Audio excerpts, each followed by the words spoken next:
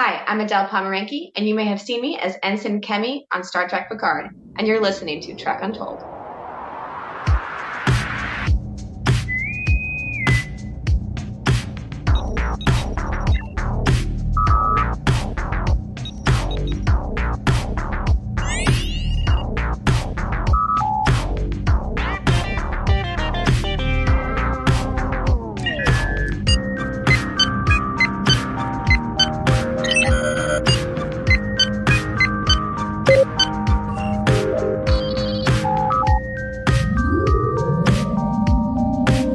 Hello and welcome to Trek Untold, the Star Trek podcast that goes beyond the stars.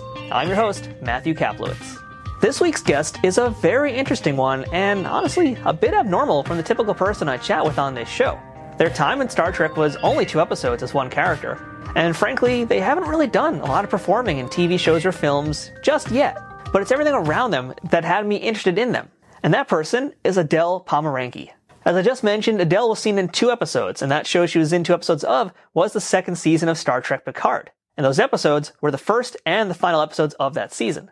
There, you could see her as Ensign Kemi on board the bridge of the Stargazer, and she was there for all the huge events that happened at the start of and the conclusion of that season. That also meant that she was in the presence of Sir Patrick Stewart, Jerry Ryan, Alison Pill, Michelle Hurd, and Santiago Cabrera.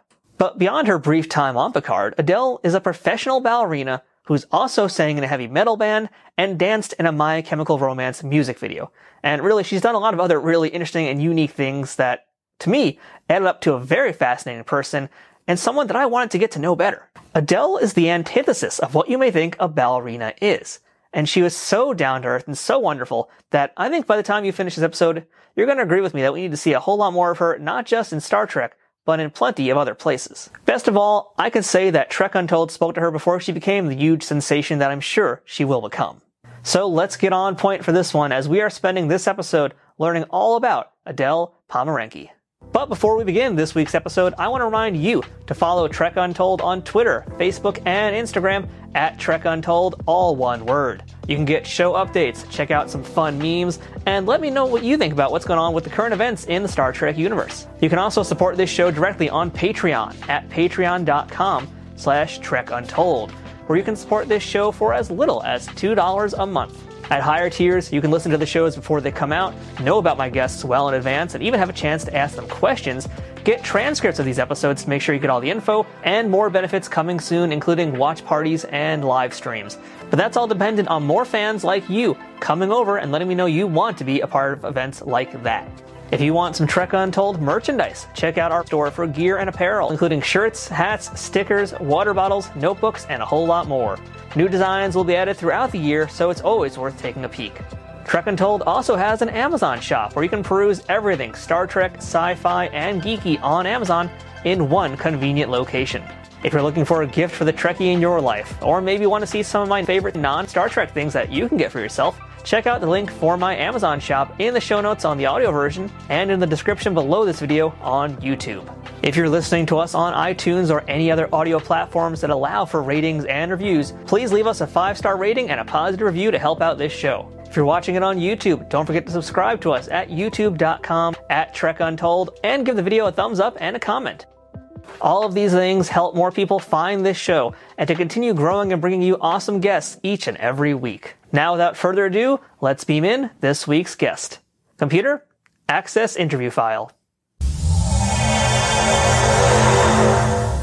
And welcome back to Trek Untold, and now joining us on the other side of the screen, we're joined by Adele Pomerenke. Adele, how's it going today?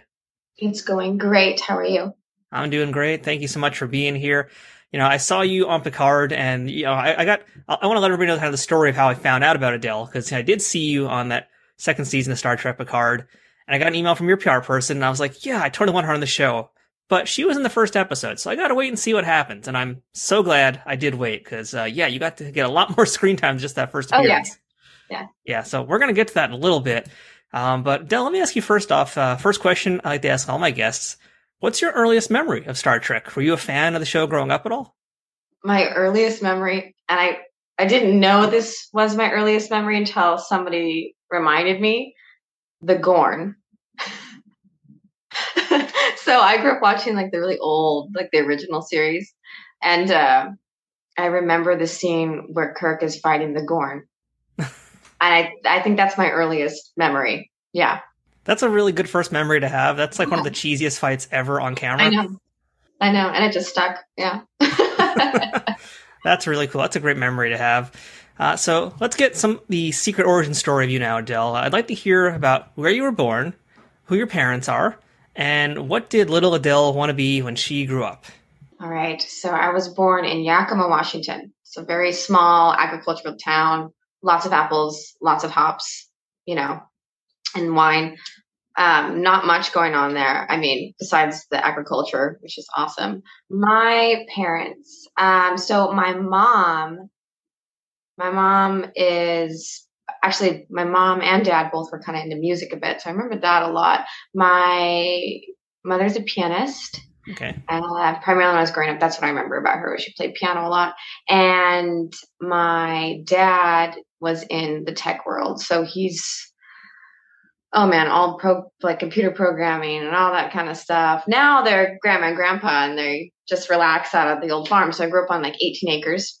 It was a family farm. And then when what I wanted to grow up to be was a ballerina or a dancer, and that's what I've always wanted to do. I did not plan to be an actor. That was not the plan at all.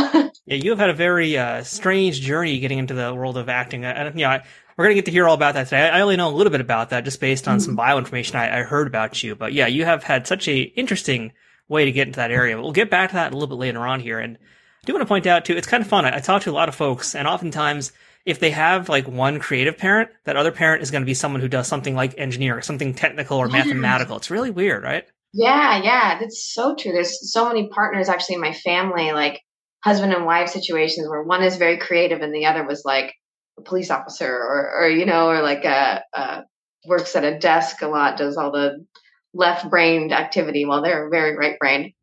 Tends to be a pretty good yin and yang situation, I guess. It makes sense, doesn't it? Yeah, left brain, right brain. Yeah. It's a very good observation. So, Balance. yeah, exactly.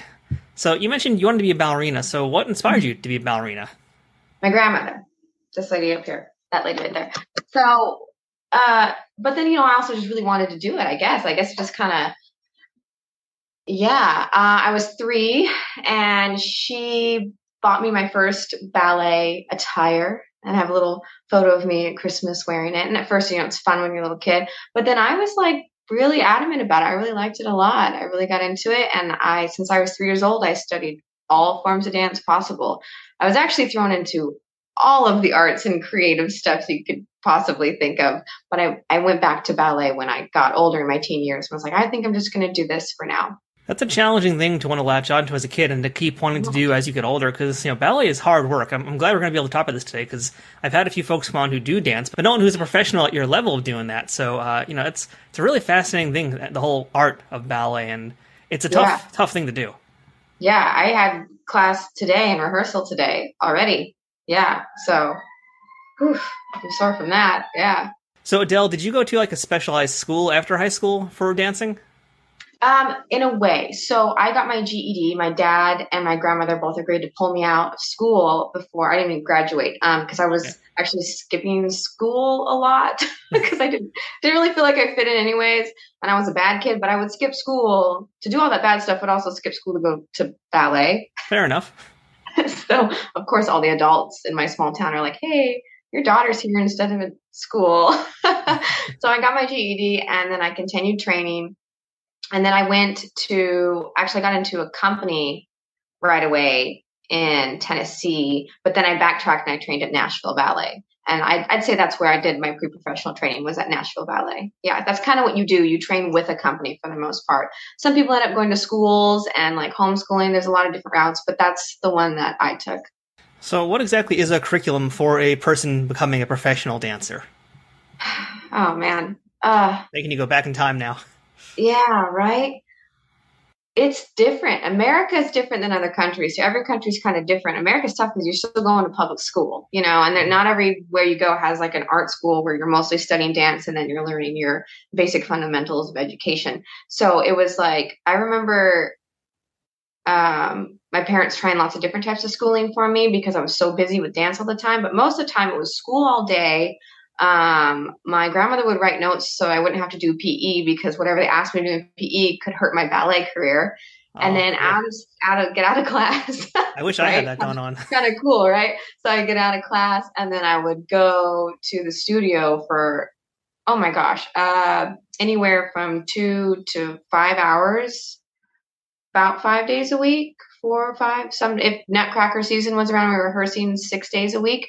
Um, and the curriculum it's unless you know it, you know it. It's basic positions like first, second, third, fourth, fifth, and then you slowly work your way into other stuff. It's bar work and then center work and then rehearsal and studying different ballets and terminology. And it's actually a lot of training to be your own physical therapist, I think, your whole life. Learning anatomy a lot too. You learn way more about anatomy than other kids do at a very young age. And by the way, I just like that you called something Nutcracker season. Like, I know exactly what that time of year is based on that, but that's such a ballet thing to do, isn't it? It is. Yeah, it's the season. It is the Nutcracker season. Yeah.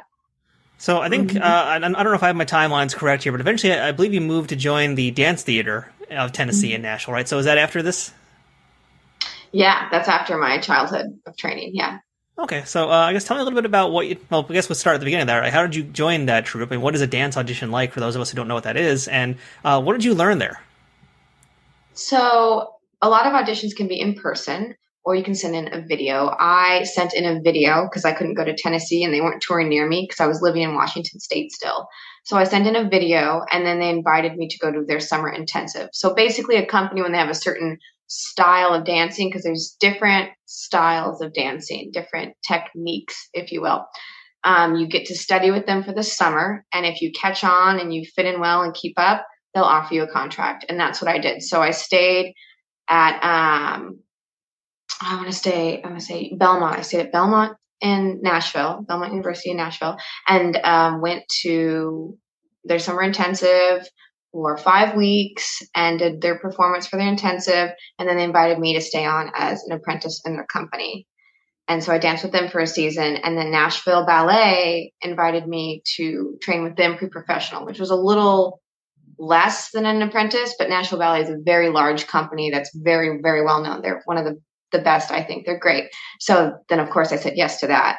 And that led me to go there next. So when you're with this troupe now, I mean, are you touring around the country, or are you guys going international? What's life like with that company? So when I was in Dance Theater of Tennessee, we toured just Tennessee. Okay. And we were a touring company. We did smaller works. And then Nashville Ballet, they're bigger, but they have a home theater, like a home studio, which is TPAC, Tennessee Performance Arts Center. And sometimes they tour or do different projects or go here or there. It kind of depends on where you are. Some companies just tour. Some companies never tour and just stay in their one place. Some companies have a few dancers that will go off on tour. Who I'm dancing with now, I just started with, we'll do a few little tours just around Southern California and just mostly LA area. Have you had the opportunity to do any performing overseas? No, not yet. I really wanted to. Fun little fact, I guess. I studied German for 4 years because I was adamant I was going to move to like Hamburg or somewhere and dance with one of the companies over there before Nashville happened, before I got invited to dance in Tennessee. So that's still something I've thought about doing, just an opportunity to go dance someplace else, experience ballet in a different country. Yeah, that'd be very interesting because ballet it very much is kind of a universal language also. And I feel like in Europe it's appreciated in a much different way just because of the history of it and the lineage of it there.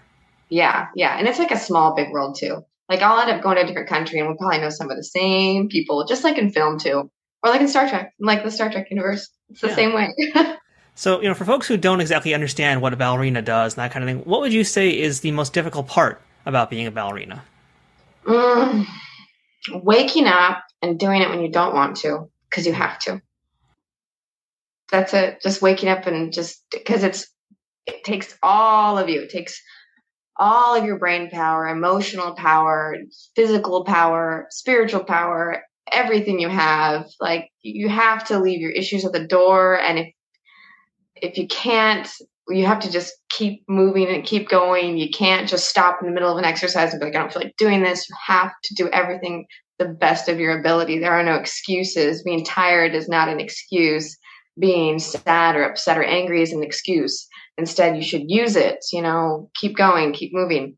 And there's mornings where I wake up, I was like, I don't want to do this at all. Like, you're just crying sometimes because you're just like, it takes so much out of you. Same with athletes too, though. And same with 3 a.m. call times on set too. But that's the hardest part about ballet, because it asks for 1,000% of everything you have to offer every single day. I think that's such a misnomer that a lot of folks have about the creative world, in that, for artists, for dancers, for anybody who's in the performing arts especially, it's like they think you just go on, you do this thing, and it just happens. But it's a discipline. That's a word that I think gets lost in that whole creative aspect. It's the discipline of what you do, and that's what makes you go further in life with it. I always tell my friends, I'm like, it's almost militant, Yeah. It's like the military of art forms. That's a pretty fair assessment. Yeah. I mean, I'm wondering, I know ballet mostly through like movies or things like that, and you see things like Black Swan, for example, and I wonder, like, if you see something like that, how much of it are you saying like, oh wow, that's my real everyday life, and how much of that just kind of like blown up Hollywood nonsense? Actually, Black Swan, they did a pretty good job. Okay. They really did, yeah. Other shows and movies, I'm like, there's just moments where you're like, come on, where was this person here to like be like, that's incorrect, Yeah, I remember I was watching John Wick, I think chapter 3 it was, and there's the scene with the ballerina, and most of it's pretty well done. But then there was the part where she's doing forte turns, and most people won't know this, but when she's on the stage and she's turning and falling and she's being yelled at, the music in the background is Swan Lake, but it's not the music she would do the forte turns to. And that drove me insane, because that's not the part in the ballet that she'd be doing those turns. That's a different scene. The music is. It's not. You need the music to count your turns. So, but Black Swan did a pretty good job. I don't know. It's hard. Ballet is a difficult thing to put on screen, apparently. That's kind of a secret goal I have. I kind of want to help with that. Help people do that better. That would be cool, yeah. Because I was going to actually ask about that, because ballet, especially, it is such a traditional and very regimented thing. You used the word militant before. That's a great term, I think, with that, because of just how it is, the style of it. It's very much, it is what it is. The angles that you're trying to create with your body and the gestural movements that you're trying to do. It's very different than like freeform dance and break dance and anything like that. It's much looser. So, I mean, for you as a professional dancer, I mean, do you ever scream or yearn for that kind of freedom and to explore movement in a different way? Or are you kind of content with doing the traditional ballet that really hasn't necessarily changed that much in the last 100, 200 years? Oh, yeah. I like different movement. That's for sure. Anytime I get an invite to do different movement, I like it a lot. I still really love point shoes, though. Something about putting the point shoes on. I like that. But I like doing... I know it's really bad. It's so true though. It's like, it's satisfying because it's that very, I worked really hard to wear those comfortably and now I enjoy them. But I like wearing point shoes, but then doing like contemporary or free works like that. Or I've done some music videos where I just got to do different types of dancing. And that's a lot of fun to move differently. And so, I've mostly been looking at IMDb to get information about you and some of your performing stuff, but a lot of your dancing stuff I have no idea about. So I'd love to hear if you can tell us maybe a little story about a performance that you're most proud of, that you've done somewhere, and why you're proud of it. Most proud of? Most proud of? I guess there would be a couple of them. Okay. I think one I'm most proud of that nobody's seen me do is I did balanchines. I did Fascinating Rhythm, which if anybody's a ballet dancer, they'll know what that is. I did that as a performance for my grandmother when I was 25 before she passed away. And it is one of the most difficult, intricate, fast, fun contemporary pieces. And it's one of my favorites to do. And I nailed it. I felt like I nailed it. And it felt really good, at least at the time where my technique was. I'm sure if I did it now, I could probably do it better. And she got to see me do that before she passed away. And there's no video, there's nothing of it, unfortunately, because, you're not supposed to really perform those works without the balancing trust being okay. But I got to perform it for her, And then another work I did that I'm most proud of in my career-wise was when I got to be Helena for My Chemical Romance's short film, A Summoning, because that just came out of nowhere. I was like, oh, cool. And they just were like, okay, we're going to cast you for this. I just threw like a Facebook post actually, or like a Facebook message. And next thing you know, I'm like, that's what Helena. I'm like, it didn't really click until like a couple days before I went on set. And I'm like, okay. And then we were doing the video, and then I didn't know that they were having me recreate her entirely. Yeah, let's talk about that, because I saw that in your credits, and like, by the way, I should mention, you're like the first person who's ever done anything with MCR on this podcast, so that alone is awesome. But yeah, it's such a bizarre, beautiful video, and great use of your skills as well. So yeah, talk to me about that shoot as well, because that's got to be such a crazy big production, I would imagine. It was actually pretty small, but everybody on it was like A game, wore a lot of hats, and got it done. I remember Christian Mercado asking me about the shoes, because they had the black flats, which are those flat shoes. They don't go all the way up on your toes. And that's what she wore in the original video. And I'm like, okay, well, there's been evolution in dance on film since, the early 2000s. And I said, well, I painted some pointe shoes black. And I think if you want to do it just like her, we should do the flat shoes. But if you want this to be something that's like an evolved version, I think if we wear pointe shoes, it would be really impressive to people, like, oh, this is like Helena's, I don't know what the word is, like her growth, if you would, like her evolution of her. And so I wore the pointe shoes. And if you look at the video, actually, fun little bit, one of the ribbons broke and it's tied on there really weird. You can't really tell because I'm moving so fast, but it's tied on there weird. But that was a really proud moment for me. And I didn't even realize what I was doing until I was on set. I was like, or like a day before, I think I was like, oh, this is what we're doing. Okay, cool. Did you happen to get a chance to meet Gerard Way or any other band members that were there? Or were there any band members there? Unless they were sneaking around in those masks, those vampire masks you see. I didn't get to meet them. I think they were, what were they doing at the time? This is right before COVID, by the way. Oh, okay. Like, it came out, I filmed this in January. It came out like a month later, and then a month later, COVID hits. So I think they were probably rehearsing and getting ready for their tour, because this was to like release that their tour was going to come out. And so aside from that too, there's a lot more stuff I'd love to ask you about dancing, but I do want to ask you about this other kind of peculiar thing that I found out about you, and that was that you were a singer in a heavy metal rock band, I think? Yeah, Nashville for a little bit. We rehearsed, recorded, submitted some stuff. Nothing ever got out, and we never got to really perform. But I have like all the book of my songs, and yeah, I ended up getting cast in a movie here and flying here, and then next thing you know, being like, guess it's time to move to LA. But yeah, my best friend was the bass player, and we wrote a bunch of stuff together, and rehearsed in my townhome.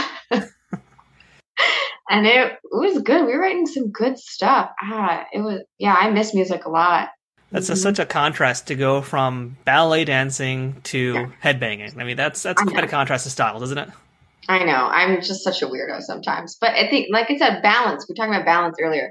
I think that's what it is. It's like I would have this very, this regiment of ballet and classical and, being proper. And then I come home and we had a drum set. And sometimes I would just mess around with the drum set, just like get my aggression out in a different way. And I don't know, the yin and yang. So just to refresh my memory here, was it the MCR gig that was what brought you over to Hollywood? No, it wasn't actually. That was like one of my first gigs when I moved to Hollywood. It was Penitent Thief with Kevin Sorbo. It was like a faith-based film. Yeah, I got that. I played Herodias. So I just had a few lines with Kevin Sorbo and James Russo, and that was my first work with first lines with A-listers. I mean, is that intimidating to be one of your earliest gigs, and there you are with Hercules himself in the flesh? Yeah, I know. It was. So, you mentioned now that you're off in Hollywood, you're now performing. So when did you get bitten by the acting bug exactly? This really wasn't part of your plan, right? So how did that all happen? Yes, it was not part of my plan. So random. And I love it. So I got cast to be a dancer for a pilot. And this pilot was going to be kind of like a reality show in a sense. It was going to be basically, the premise was a bunch of musicians, dancers, and singers create works of art, works of like performances, like cover songs, kind of similar like Glee and stuff like that. But we'd tour on a bus and go touring and then perform it. And then there would be cameras in our faces all the time. I don't know if they were going to take me with or not, but I got the pilot to be one of the dancers to pitch the project. The project was going to get picked up, and it seemed like it was going to. And instead of renewing my contract with Nashville Ballet for the next season, I said yes to going on this tour with them and being in the show, and it fell through last minute. And that actually happens, unfortunately. And so I was kind of freaked out because I was now a whole season. And as a ballet dancer, anybody that dances, or even somebody in sports, not having a contract for a season, very scary. And I was like, what do I do? Right. So I got an agent. I was like, you know what? I'm going to get an agent and see if I can get some commercials or some acting gigs that way. Because I had an agent before when I was like a teenager and tried to do commercials and stuff. But then my parents were like, no, we want you to be a kid. It's like, I think I'm going to try and get an agent and see if I can get out there. And I've tried this actually I tried it as well when I lived in Seattle years and years and years ago. There were different times where I just tried to do the whole acting modeling thing. And I just went back to dance. But this time I was getting work. I got cast in music videos. I got cast in Frankie Ballard's Cigarette, where I played a stripper, basically. And gotta pay the bills. Gotta pay the bills. Oh yeah, yep. I don't know why it took me so long. And then I got cast in some background work. I decided, okay, so I'm getting this music video work and little gigs here and there, and they're a lot of fun. I'm like, well, maybe I should try this background work because somebody was talking about it. And I did, because I figure if you want to see if you want to do something, you should try and see if you can handle the bottom of the totem pole, in a sense, right? So I was like, all right, let's give it a try. So I got on the TV show Nashville and Still the King. And I was getting pulled aside to do featured stuff. And then I got cast in Novitiate, with Melissa Leo and Diana Agron and Margaret Qualley, one of the firsts, and Aline Powell. And I ended up being a recurring principal character with them and playing a nun. Very different than the stripper role. The stripper role was first, and then the nun role happened later. And Talk about balance again. Yeah. And I got my first lines actually, I'm going to say actually before all of that, actually. My very first role as an actor was on Hair of the Dog. I got cast as Kat. And I think, that's what made me really fall in love with it, was that. That was before the music videos, actually. Yes. Okay. Feels like it was all just one big thing, man. So my very first acting audition, I remember being really nervous and having the monologue memorized. I did the monologue, and then I got cast as Kat for this horror film. And the horror film's done really well. It's called Hair of the Dog. Got all sorts of awards and stuff like that. So everybody check out Hair of the Dog. Yeah. And then I just went for it after that. And next thing you know, I got cast, like I said, with Kevin Sorbo and Penitent Thief. And the minute I was flying here for that, I was like, okay, maybe I should think about moving there, moving to LA. And the rest is history. Yes, or it will be one day. Trek Untold will return momentarily. Trek Untold is sponsored by Triple Fiction Productions. Celebrating 15 years in business in 2023, TFP creates 3D printed Star Trek and sci-fi inspired items that fit into any collection. Whether you're a cosplayer who wants a Starfleet phaser, a Bajoran tricorder, or a Klingon dagger, or a toy collector looking for that special accessory or diorama to make your figures truly stand out, Triple Fiction Productions has exactly what you need. And for you figure fanatics, that includes products that are the perfect size for Galoob, Mego, Playmates, and everything in between. All products are 3D printed in the US, with new designs constantly being updated on their website. Repeat customers can sign up for TFP's loyalty program for free, which is a great way to save money as you build your collection. Repeat customers can sign up for TFP's loyalty program for free, which is a great way to save money as you build your collection. Repeat customers can sign up for TFP's loyalty program for free, where the more you order, the more discounts you receive. TFP also has a Pay What You Want section, where clearance or misprinted items are available at a discounted price. Best of all, every product can be shipped worldwide. As a special bonus for listeners of this show, Trek Untold has a special discount code just for you. Enter Untold10 at checkout for 10% off of all orders with no minimum purchase required. That's 10% off using Untold10. To see all of their products, head to triple-fictionproductions.net. Or to stay up to date on their newest products, find them on Twitter, Facebook, and Instagram. Triple Fiction Productions, where something is only impossible until it happens. Have you ever watched a YouTube video and said you wish you could do what they were doing? Whether it's the filming, the production, the editing. Maybe you listen to your favorite podcast and you wondered how they put that show together, how they got that great sound quality, what gear they use, how much does it cost to get started? Or maybe you checked out a video or read a book about one of your favorite entrepreneurs and it made you say, I want to live that life. I want to do what they do. Then check out my podcast, Toys and Tech of the Trade. I'm Rich Butler, and I've been making podcasts for almost 2 decades, speaking with experts across all fields to get to the bottom of the hows and whys of their achievements. Each week, I sit down with these amazing people who have carved their own path in life and share the gadgets, the gear, and the tech that they rely on to create their content, the methods that they use to run their business, and the habits and trends that are part of their daily routine and their way of life. And all of that, of course, gets put together to make them successful. We pull back the curtain on the process to help you understand what these people do differently so that you can draw inspiration and get ideas and be inspired so that you can take action today. This podcast is inspiring, educational, it's enlightening, and most of all, it's a lot of fun. I want you to join me on this journey so that you can use the tools and advice shared in this podcast to level up your business or creative endeavors, giving you all the tips, tactics, and tools so that you can transform what you're doing from a side hustle into a full-time lifestyle where you can collect a paycheck for doing what you love. Check out Toys and Tech of the Trade wherever you listen to podcasts and check out the RageWorks Network at RageWorksNetwork.com for more info on this podcast and all of the many other great shows that we have on the RageWorks Podcast Network. That's Toys and Tech of the Trade with some assembly required. All right, well, Adele, let's beam into our Star Trek discussion here, and we're talking about Star Trek Picard Season 2, and you played Ensign Kemi, I believe that's how you're going to say her name. That's how I'm going to say her name. You can correct me if I'm wrong about that, but yeah, so that's how I say it. All right, well, good. It's good enough for you, then that works for me. So as we mentioned at the start of this interview, you were in the first episode, and you're also in the last episode of that season. And man, she had a hard time with that Bridge of the Stargazer. But yeah, let's talk about very first steps into this here. How did you get cast for the role, and did you know it was a Star Trek show you were auditioning for?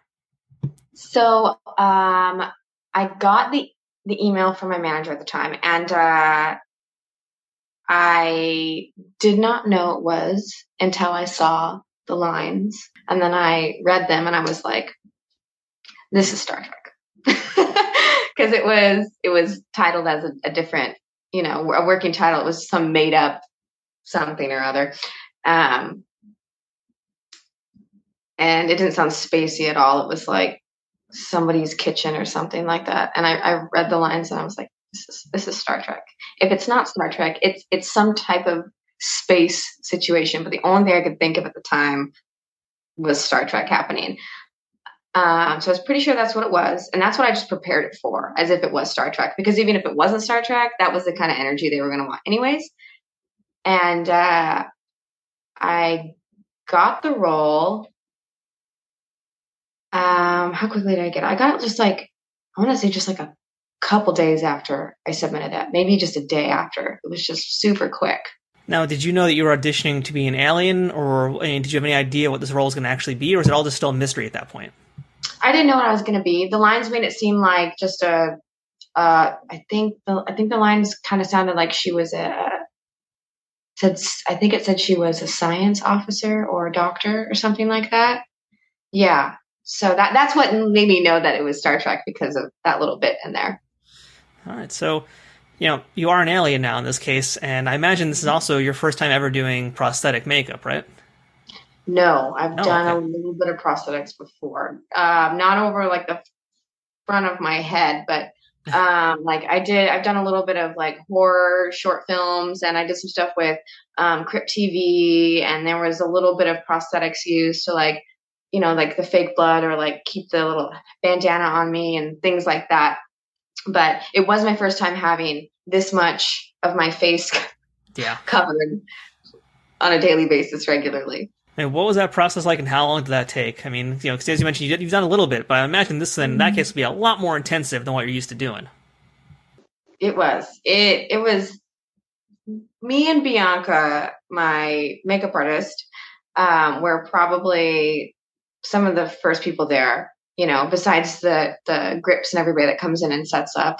God bless them. That is the worst. I can't imagine. But we were there at like 3 in the morning, 3:30, I think was the earliest. 3 a.m. was the earliest time. And it was about 4 hours in the chair, including full makeup and everything. And then hair as well. Yeah, I think all of it was about 4 hours. And what she would do is there's this prosthetic she put on, and it went over my regular eyebrows. No, we weren't going to use my real eyebrows. We were going to go over my eyebrows. So it would blend in here on my eyelids, on the top of my eyelids. And then every day, brand new set of eyebrows were placed on. And the most impressive part about it was that she got the eyebrows on there. The continuity of them being perfect, because they could move a little bit, was like right on every day. Just, right where it was supposed to be. Yeah. Every day. Super cool. And how long was that shoot, by the way? I was there for 2 weeks. 2 weeks of that. So, wow. Yeah. That's some good overtime pay. I'm thinking about people that do that on a daily basis. They're just like the alien, some type of creature, anything, like for 3 months straight for a film or something. I'm like, oh my gosh, that would be insane, because just 2 weeks of that on my head every day. I remember the last time we took it off, and I was like, oh, okay, thank God. And not only that, you're in the makeup chair doing all of that, but you're also a Starfleet officer, which means you got to put on the outfit.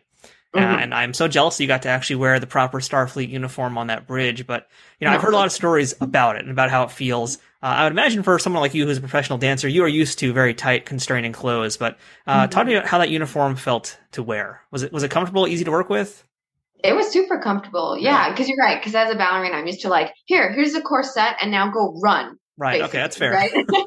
But this is like, I was like, oh, this is really comfortable. I think the worst part where there was like suspenders on the inside to keep the pants just right. Those were very obnoxious, especially when you're mic'd up and then like you have to go to the bathroom. It's just a whole thing going on.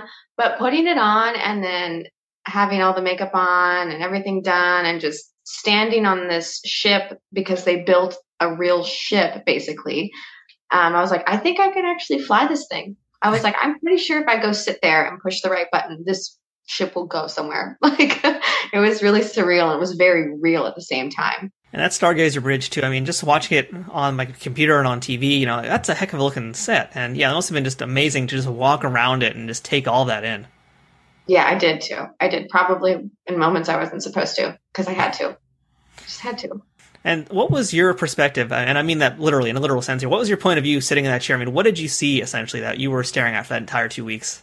It kind of depended on when the camera was moving around. But a lot of times, there's this big cutout hole. So I saw, if it wasn't everybody here in front of me shooting this way, it was a big, huge green screen.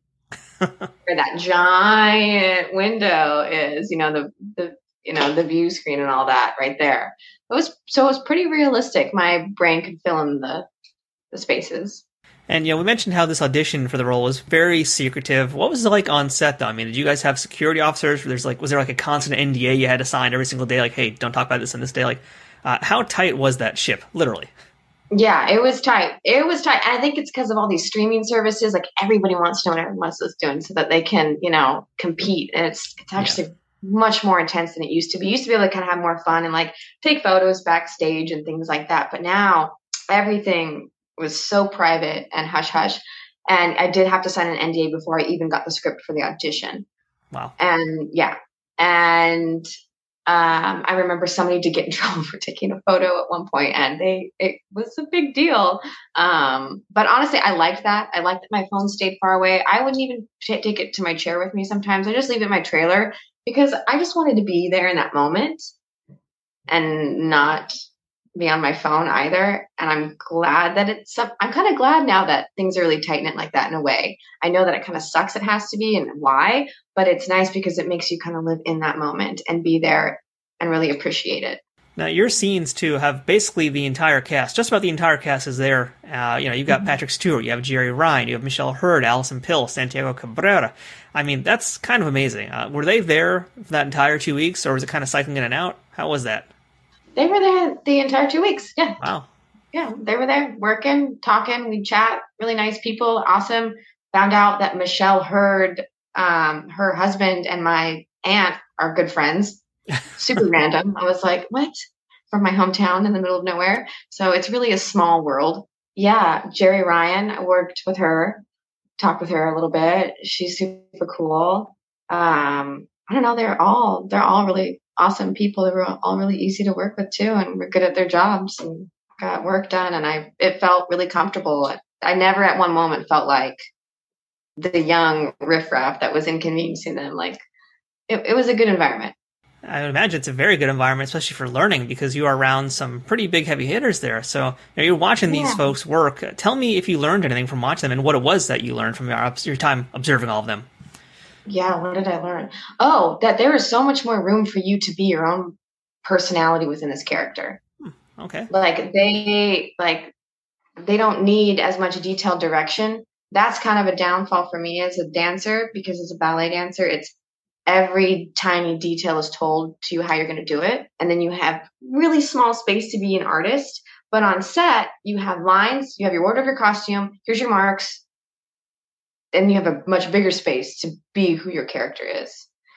And watching them create their character and keep up with who their character is that they created in their head, different takes and approaching it in different ways, but still it being that character, very impressive. And something I was like, okay, that's what I need to work on. And you also got to have a wonderful scene where Captain Picard yells at you. Talk about intimidating, right? I mean, so you actually got to work directly with Sir Patrick Stewart. What do you remember about that day? So funny thing, actually, this will help. My grandfather, this lovely lady, her husband, he looks a lot like him, or he did look a lot like him, which is why she probably had the hots for him, because she did. She used to watch Next Generation.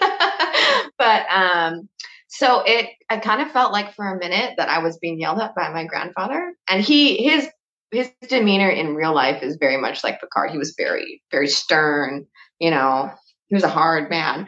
And, but it also didn't feel very intimidating, because when I would talk to him, when we weren't doing the lines, he's so sweet. He's such a nice guy. He's really, really sweet.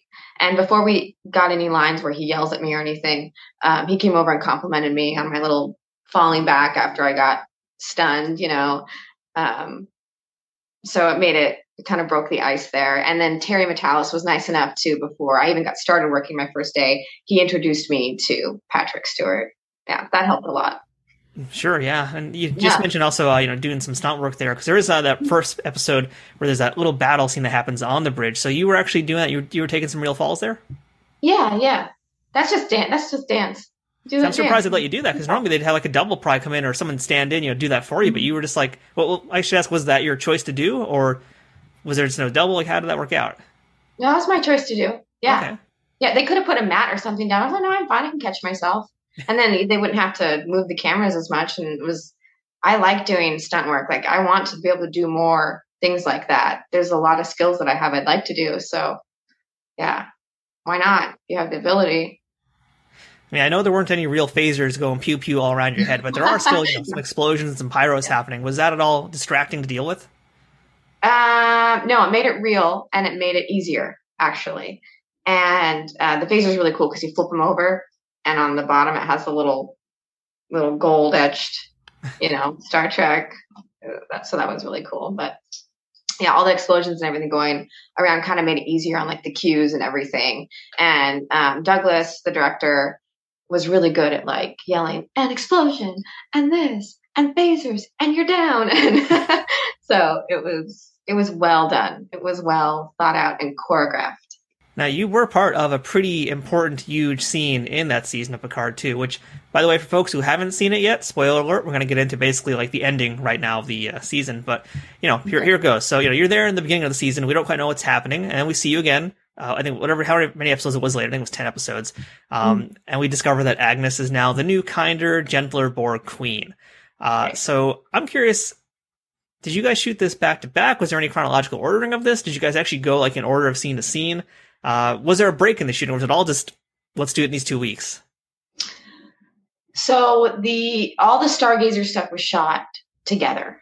That has Back the to bridge back? crew and everything. Yeah, that was back to back. And then most of it is for convenience like that.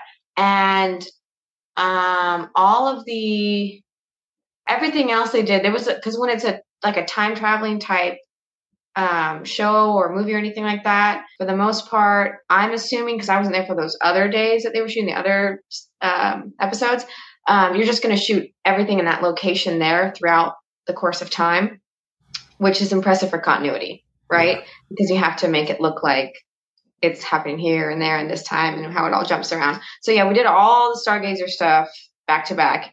That included me and the other bridge crew members. And not only are you privy to that script before, all of us Trekkies get to see what happens, but you also get to see Agnes as this new, gentler, kinder Borg queen, as I mentioned. Now, I know you're not like the biggest Trekkie out there, but what did you think about that storyline? What did you think about seeing this character and the way they were portrayed, basically, when you first got on set to the way they were on that final day of set? I think it's cool. I think it's a cool character change up. Especially because when you see her in the beginning, the first season of Picard, she seems a lot softer. You know what I mean? But then there's moments where you're like, I don't know, is this a good person or a bad person? So it's kind of cool that they full circle touch base on, well, yeah, both, basically. And how hard was it to keep that secret for so long about what the heck happens at the end of Picard season 2? I mean, it was pretty difficult, but at the same time, it was I'm kind of a weirdo. I'm like, I like that I had a secret that other people couldn't know. I told my therapist. That's different. We're allowed to know.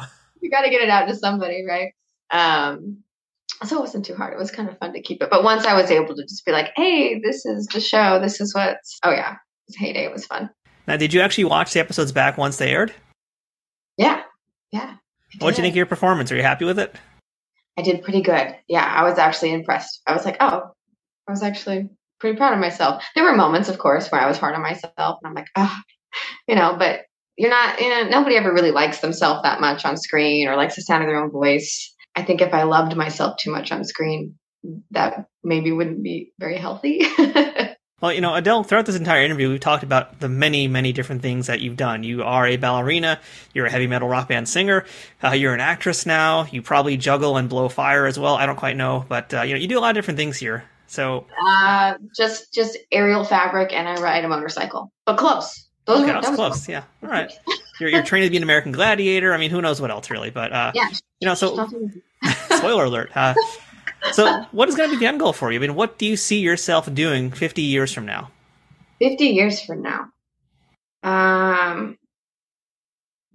think 50 years from now, at the end of my career, probably doing some choreography, doing some dance works, but also trying to direct more, putting dance onto film, maybe even making my own films. I'd like to write, maybe direct. I definitely want to create a lot more in my older ages, my older years to come, when I'm to the point of wanting to be done, just inspiring other people and helping other people to get where they want in their careers as well, because that's the only way I've gotten where I am now, right? Is the people that, 50 years later, that's what they wanted to do. Yeah, since you mentioned it twice, I got to press you on this one now. We talked about how you want to do more stuff with dance on film. So what stuff is it that you don't necessarily like that you've seen on screen? And what do you want to do differently that you think you could bring to the table to make it, I guess, I don't want to use the word better, but to make it what you want it to be? Hiring dancers, actual dancers, and hiring dancers that are very professional, and just the continuity, doing the homework. Because ballet needs to evolve past where it is. It's the stage and theater is great, but we're so into media now. Everything's on social media. You can watch everything on YouTube. You can see everything on streaming. And I think ballet and dance, but primarily ballet, needs to evolve into that as well. And there's room for it. So if we just hire dancers, hire professional ballet dancers that actually have a really good resume and that actually know what they're doing, and try and get the works that ballet companies do on stage to where people can see it on streaming services or see it on TV or movies more often, and to do it right, because so many people are just doing it kind of wrong. Yeah, I'm just thinking about it from a visual perspective also, and like how dancing is filmed, that kind of thing. And I can think of so many movies that they've done it really well, and you really feel the energy, you really feel the choreography, and it has a meaning and a soul. Mm-hmm. And then I can think of other things where it just looks like they're going through the motions, and it loses all of its importance. So, I hope that's something you want to work on too, because that would be so cool to get. This is a fun little fact too. Like the person who directed West Side Story also worked on Star Trek: The Motion Picture, directed that. Or I believe he might be the editor actually of West Side Story. But it's really cool because like that film, I feel like in particular, the original West Side Story is just like one of the perfect dance movies, and the way they did the dancing, like that to me is a prototype of what a dance film should be like. And then I saw the remake, and I'm like, it's not quite there. Like it kind of lost that heart and soul. So it's the visual language of it, the visual vocabulary, and what gets lost along the way of what you guys do on screen versus on stage. I think a lot of directors back in the day, like, because when we first started making film, we were making film using theater actors and using theater dancers and singers that knew how to do things live. So they, the work is different. They had to work a little harder, both sides of it. The directors did and the performers did. Also, the directors had to know what angle to get the dancers or what angle to get all of that, but there's like somehow the connection between the two, there's this got lost a bit. And I think we kind of need to get back into that. And I think that would probably make it much more entertaining and look so much stronger. Absolutely. And I just looked it up because I totally blamed the person's name. That was Robert Wise, who directed West Side Story and then went on to direct Star Trek: The Motion Picture. So how about that weird connection? That's right. Yeah, dude, small world. It's just a small world. Yeah. So, Adele, I'm really hoping that we get to see you again in Star Trek and much later on in your career as well, because I have these questions I like to lighten around my guests. And I want to hear your answers in 10, 15, 20 years from now. But let's do this for now. Let's see what we get out of you here. So, lightning round questions, starting with best gig you've ever had and the worst gig you've ever had. And I want you to spill some tea here. Tell us what made it so terrible. Okay. Do you want the best gig first? Unless the worst gig is that much powerful that you got to do it first, but up to you. Obviously, Star Trek is the best gig so far. That's amazing. No bias from us here, yeah. Yeah. I'm not trying to get favorites or anything either, but no. And then the worst gig I ever had, there's a music video out there that's not good at all. It's really bad.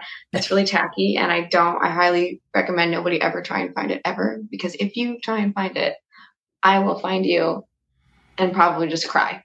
But anyways, it's me just carrying like 2 things of apple juice that are supposed to look like beer, and I have like this corset on, and I'm just being this blonde busty ditz, and I just spill it like all over me. And it's like way at the beginning of my acting career. And so that's out there somewhere floating around in space. I really thought that threat was leading up to you, I'm going to hunt you down, I'm going to get on my motorcycle and run you over, but no, it's just crying. So that makes it extra sad. I mean, I'll probably show up on my motorcycle, I'll look tough, but if you don't run away, I'll probably just crying. I'll just please don't. All right, Adele, well, how about a moment from your performing career that was the most challenging for you that became the most rewarding? The most challenging that became the most rewarding. Ooh. This is supposed to be lightning round, and I am slow-moving lightning. To be fair, these questions are very unlightning-like. First ballet company I was in before I got a promotion or anything, one of the dancers turned her ankle and she couldn't dance in Giselle. And if you are a ballet dancer, you'll know this. In 2 weeks, I had to learn all of the second act of the Willies in Giselle. The ballet. Basically, you're never off stage the entire time. So it's like 45 minutes of just straight dancing. I had to learn the whole thing in like 2 weeks. It's a marathon. Yeah, that was crazy to fill in for her. And I did it, and I'm very proud of that. So this question, I'm going to actually twist up a little bit here, because normally I ask my guests, what's the most valuable piece of advice someone ever told you about life or acting that you still think about today? But I'm going to twist it in honor of your grandma today. So I want to ask you, what's the most valuable piece of advice that she ever gave you that you still think about today? That I still think about today?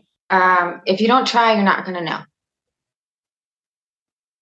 Doesn't matter. Don't be afraid. You're just too afraid. Doesn't matter. Get out of your head. Who cares? She went to an audition to be a Rockette, and she's not a very tall woman. And they were like, how tall are you? And she was like, 5'5"-ish. And they were like, we need 5'6" or 5'7" plus. She's like, well, it didn't hurt to try, you know? And later on, because she did that, somebody did offer her a different job, but you never know. Like, don't be afraid to be bold and try. The worst they're going to say is no. And it was going to be no if you didn't try anyways, so. Shout out to all the grandmas out there. Thank you, grandmas. So last thing, Adele, what's the best thing about being a part of the Star Trek universe? Best thing about being part of the Star Trek universe. The fans, they're super cool. They're good people. I didn't know a lot about Star Trek. It wasn't a big thing. Forgive me, but I was much bigger into Star Wars, and actually I'm a big Lord of the Rings person. But when I got cast in it, or even just when I first got the audition, I was like, I need to study my Star Trek. So I did, because out of respect for fans, like if I'm going to be doing this, I want to know what's important to them. I want to know as much about it as I can, so that I'm not just like, oh, I'm just an actor in a role, because I just think that's kind of rude, right? But the fans are so nice, and if I don't know something, or somebody would comment on some of my posts on Instagram and stuff about it, and I get to learn things from them, and they're so into it. They're diehard fans, and then they love it, and then they're always willing to help you learn too if you don't know something. And much respect to you also, and a lot of folks in the show usually aren't Trekkies. A lot of them are as kids, but a lot of them aren't. And, much respect to you for going out there and actually doing the homework, doing your due diligence, and, at least getting some kind of respect for the franchise, because it is such a big, wide open world, and it's a pretty great fandom. It's a cool franchise too. It's huge. It's a big one. You can always learn something new about it too. And it's only 56 years old. No big thing. That's it. Yeah. No biggie. Okay. And by the way, Adele, real quick, what is your Instagram for any folks who want to follow you and see all your updates? At Adele Marie Pomerenke. Well, Adele, like I said a little bit earlier in this interview, I hope that you get some more Star Trek roles, because I want to have you back on the show and see where you are 10, 15, 20 years from now, because you've got a great career ahead of you. You've got so many different talents, and I really, really wish you the most success in finding a way to combine all of them and just making all your dreams come true. So thank you again for chatting with us today. Thank you. Thanks for having me. That's it for this week's episode of Trek Untold. Until next time, don't forget to follow us on Twitter, Instagram, and Facebook at Trek Untold, all one word. If you'd like to directly support this podcast, please consider becoming a Patreon supporter over on patreon.com/TrekUntold, which gives you access to some great perks that can't be beat. Or pick up some merchandise from our store, or use my Amazon shop link to check out all kinds of different Star Trek merchandise. Links for all these things are in the show notes. Shout out to Triple Fiction Productions for being a key sponsor of Trek Untold. Don't forget to check them out and all of the fine folks whose ads you've seen or heard on this podcast too. If you have any questions, feedback, or comments for the show, or would like to suggest a guest or discuss sponsorship options for any of these episodes in the future, send me a message at trekuntold@gmail.com. I hope to see you here again as we uncover more untold stories from Star Trek and beyond, and get to know even more amazing people who have contributed to this ever-expanding universe. Until next time, I'm Matthew Kaplowitz, and remember, fortune favors the bold. Trek Untold is sponsored by TrekSphere.com, promoting fan-produced Star Trek content in all forms, is powered by the RageWorks podcasting network, and is affiliated with Nerd News Today.